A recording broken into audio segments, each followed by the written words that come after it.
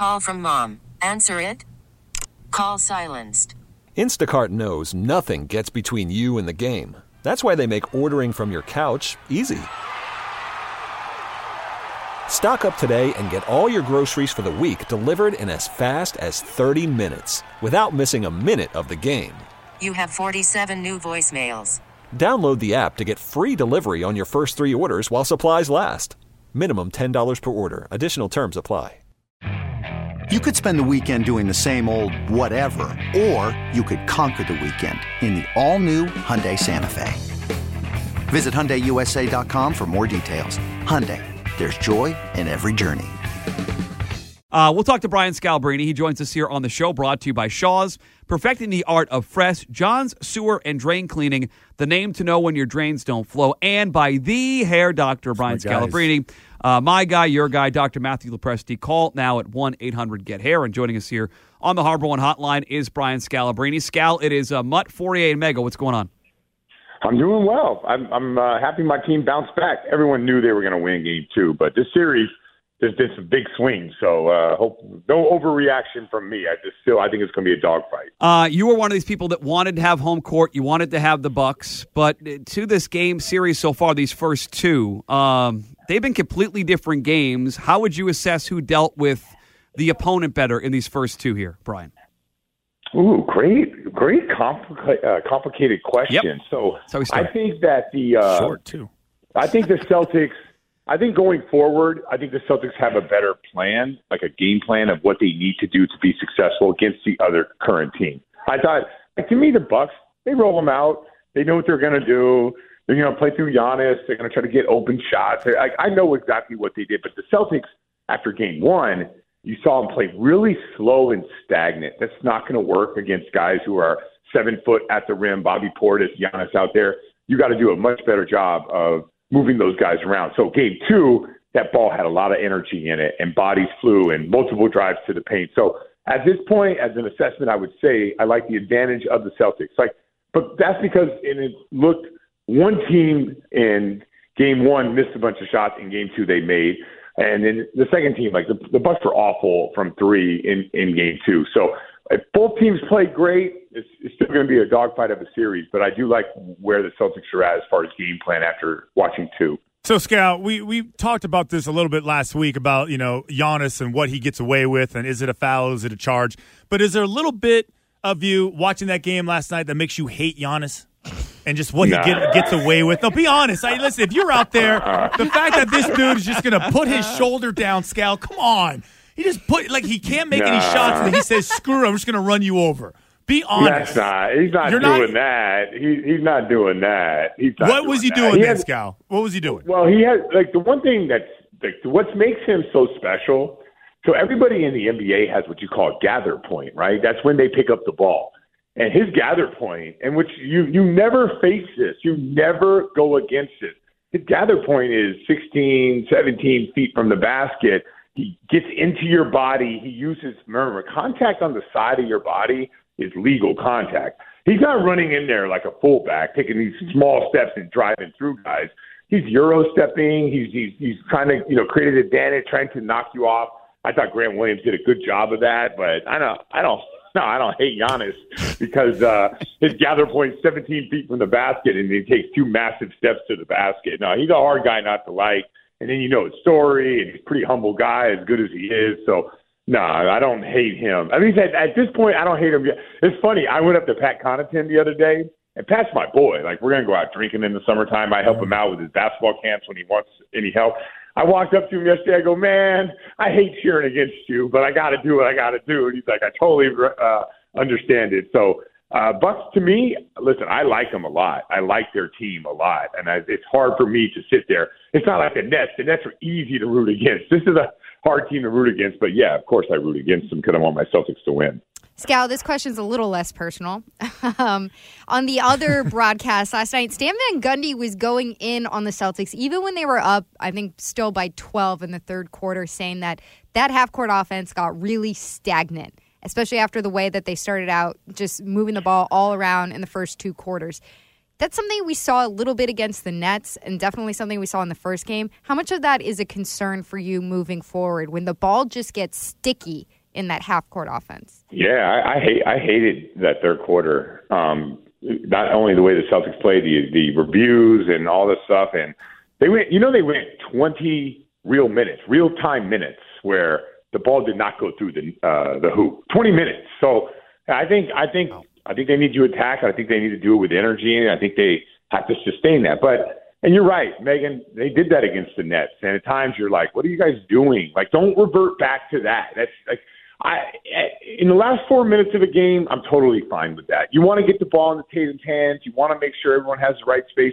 You want to make sure you get a good shot. I think the Celtics are better when they're playing random and fast. And who cares who shoots the ball or who makes the play? That's why I think when they're at their best, that's when that's when they're unguardable, in my opinion. And that's when their defense flies around too. The crowd gets involved in it. So yeah, I'm not a big fan of that offense. It's the reason why we didn't beat the Nets by 25 every single night. And we had that game one, and we had, I thought we were batting the first half of game two. That ball has to move a lot better. And Stan Van Gundy's being critical, but he sees the other side. When the Celtics are moving it and playing fast and playing with energy, man, they're a really fun team. They got a bunch of shooting. They're a tough team to beat. Well, I mean, the three-pointers, especially Scal joining us here on the Harbor One Hotline, they've shot 93 three-pointers here in these first two games. And Scal, I want them to keep shooting because the Bucks are giving them wide open three after wide open three. Is it sustainable to keep shooting upwards of 40 threes per game? Is that a game plan to beat the Bucks 3 of the next 5 here? Yeah, so as long as the way I look at it is, as long as you're attacking the paint and not settling, right? Like I don't love the pass the ball around three, like around the perimeter. I love when you get in the teeth of the defense, kick it out. And if you don't create rotation, those threes are a lot harder. They had a lot of uncontested ones. I wasn't mad at the 53s that they made. I just was mad at the way that they played. Like you could shoot 53s, they could be bad. You could shoot 83s and they could be good. I want to see the ball, get downhill and then go from there. And there were so many times in the first half where a guy had a good shot and he made an extra pass for a great shot. Look at all the assist numbers, and the three-point shooting was up. So I think that's when they're at their best. So I know they're going to have to take upwards of 40. I thought 40 would be a minimum in this series unless the Bucks make an adjustment. But if the Bucks are going to have Portis, Lopez, and Giannis on the floor at times, which don't be surprised if Budenholzer at home goes with Giannis at the 5 at times. But if they go triple big lineup, then 100%. You shoot the three, but you do it with energy and you continue to attack and you look to get to that restricted area and you do it with intent to score, but you still have to make the right play when you get there. So we're talking to Brian Scalabrine, who's taking Merlone, Fourier, and Mego drinking with Pat Connaughton during the summer. Can't wait for that. I can't wait for that invite. I mean, really? I mean, why should you have all the fun? What are we doing here? Wait. So, what if it was just me? Would you guys want to go drinking? Or yes, of course. NBA champ. Oh yeah, the current NBA player Pat Connaughton out. No. We're just looking to party. Look, if you're using the Celtics corporate card, we're there. Yeah. So right. Yeah. So that's it. So I was going to ask you. I think you already kind of talked about it. Is just okay. So now you go home. Now the Bucks are home. It's 1-1. So is Giannis's philosophy the same that we saw in Game 3? Hey, let's not worry about 3-pointers. Let's not worry. Let's get that. Let's get back to what'd you call it? Your gather point, and then going downhill. Like, wouldn't that why don't you start that way, right? Yeah, their spacing wasn't good the other night, and the Celtics it's amazing with the Bucks. They're like a little bit of a roller coaster. Look at their finals run last year. They had their ups and downs, and that's the way that I think what happened in Game 1, sort of an anomaly. The Bucks usually start out really slow. Here's what I think happens with them, and I don't know that you guys can tell me if you think that you've seen this in other sports. I don't watch a lot of other sports, but when the Bucks everyone's counting them out. Celtics were heavy favorites. Drew Holiday is a guy that, like, when Marcus Smart got Defensive Player of the Year and Jason Tatum is considered an MVP candidate, they're like, Drew Holiday perked up. And he was like, all right, you guys, everyone's talking about you, but what about us? We got Chris Middleton out. Nah, we don't have anybody. We're going to lose the series. They perked up. All of a sudden they win that first game and people are like, Bucks are going to win it all. The Celtics aren't going to win a game, like the big swings of the playoffs. And all of a sudden, I think that they lost their edge a little bit. And you get a team, so far, the team that has played with the edge is the team that has won. This series will settle in. I don't know when that's going to happen. It could be game 3, it could be game 4, where both teams are finally starting to play good basketball. But we haven't seen that yet. We've seen a horrible Bucks game 2. We've seen a horrible Celtics game 1. So eventually this series is going to settle in, and we're going to be able to do some great analyst work. But until then, we haven't seen the best of what both teams can do, especially and who's making those plays when they need them, with 6 minutes to go if it's a tie ball game at 101-101. Scal, with Chris Middleton out, offensively, besides Giannis, who is the biggest threat? When Marcus Smart comes back in, which wing are you going to throw him on to try to contain and make sure that he doesn't take off when all the attention gets on Giannis in the paint there? So Chris Middleton would have been a valuable player in Game 2 when the Bucks have really struggled offensively. They go to Middleton a lot. They go to Middleton in a pick and roll situation. But what's the biggest threat of the Bucks is not Chris Middleton and his isolations or him making a shot. But the biggest threat of the Bucks is when they're playing like we just saw the Celtics play in Game 2, when the ball's flying around and guys are shooting the three with a ton of confidence. So he adds to that, and there's no doubt about it. And every playoff series, Middleton has a 35-point game or a 40-point game or, like a big game or a huge fourth quarter with Giannis goes out or whatever. He always has a moment in a playoff series. That moment could have happened in Game 2. Chris Middleton could have had 40 in Game 2, and the Celtics still could have won that game. So it's the unique thing about a series, right? It's because a guy plays really well. It doesn't always equate to winning. That game, the Celtics were not losing that game no matter what. I don't care if Chris Middleton had the game of his life.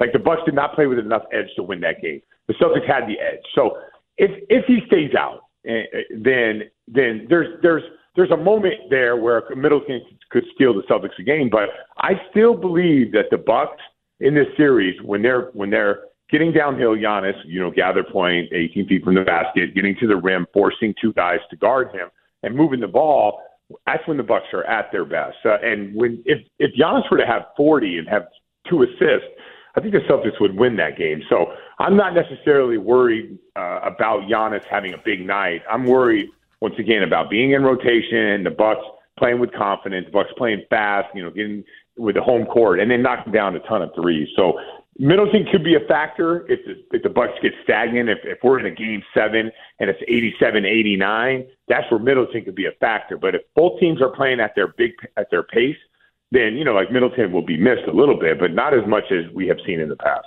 Now, we always talk about, Scal, about the Jason Tatum. Did he pass Kevin Durant? Is there a chance that we could see Tatum maybe, I don't know, I want to say overtake Giannis, but now he puts himself in that category because when you look at this series and you're a great player and you can say, I can't do it. Scal, I was trying to read a question that Wiggy asked earlier today, but it's too long. It's too long. You see, you have no idea what we're doing. And they warned me not to do it, but I did it anyway. Is Jason Tatum the best all-around player in the NBA right now, Scal?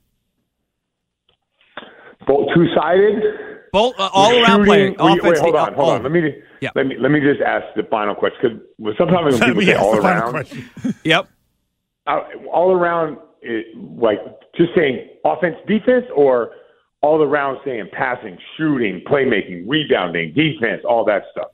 Let's use the second one. All of it. Okay, then I would say he's right there. I would probably say yes. But you have to factor in, please understand, you have to factor in the defensive side of the ball. Yep. Defensive versatility. You got to factor in rebounding. You got to factor in playmaking. You got to factor in shooting, playmaking with the ball, also playing off the ball. He's pretty close. I would have said 2 years ago, Kawhi Leonard. Jason Tatum's a better playmaker than Kawhi Leonard is right now.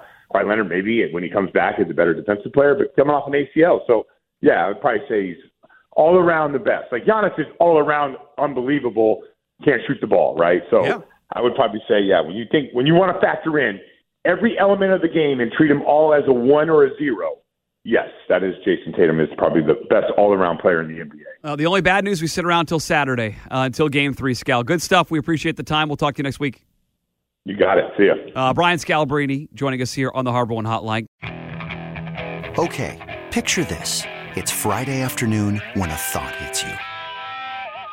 I can waste another weekend doing the same old whatever, or I can conquer it. I can hop into my all-new Hyundai Santa Fe and hit the road. Any road. The steeper, the better. Because my all-new Santa Fe is available with H-Track all-wheel drive, so I can hit the trail without a worry in the world. Heck, with 3 rows and best-in-class rear cargo space, I can pack the whole family in with all our gear. We've got available dual wireless charging for our phones, so we'll never lose touch with civilization, and we won't lose touch with the primordial power of Mother Earth. So which is it? Waste the weekend or do something a little more epic? And conquer it in the all-new Hyundai Santa Fe. Visit HyundaiUSA.com or call 562-314-4603 for more details. Hyundai, there's joy in every journey. This episode is brought to you by Progressive Insurance. Whether you love true crime or comedy, celebrity interviews or news, you call the shots on what's in your podcast queue. And guess what? Now you can call them on your auto insurance too with the Name Your Price tool from Progressive. It works just the way it sounds. You tell Progressive how much you want to pay for car insurance, and they'll show you coverage options that fit your budget. Get your quote today at Progressive.com to join the over 28 million drivers who trust Progressive. Progressive Casualty Insurance Company and Affiliates. Price and coverage match limited by state law. We really need new phones. T-Mobile will cover the cost of 4 amazing new iPhone 15s, and each line is only $25 a month. New iPhone 15s? It's better over here. Only at T-Mobile, get 4 iPhone 15s on us and 4 lines for $25 per line per month with eligible trade-in when you switch. Minimum of 4 lines for $25 per line per month with autopay discount using debit or bank account. $5 more per line without autopay, plus taxes and fees. Phone fee at 24 monthly bill credits for well-qualified customers. Contact us before canceling account to continue bill credits or credit stop and balance on required finance agreement due. $35 per line connection charge applies. See T-Mobile.com.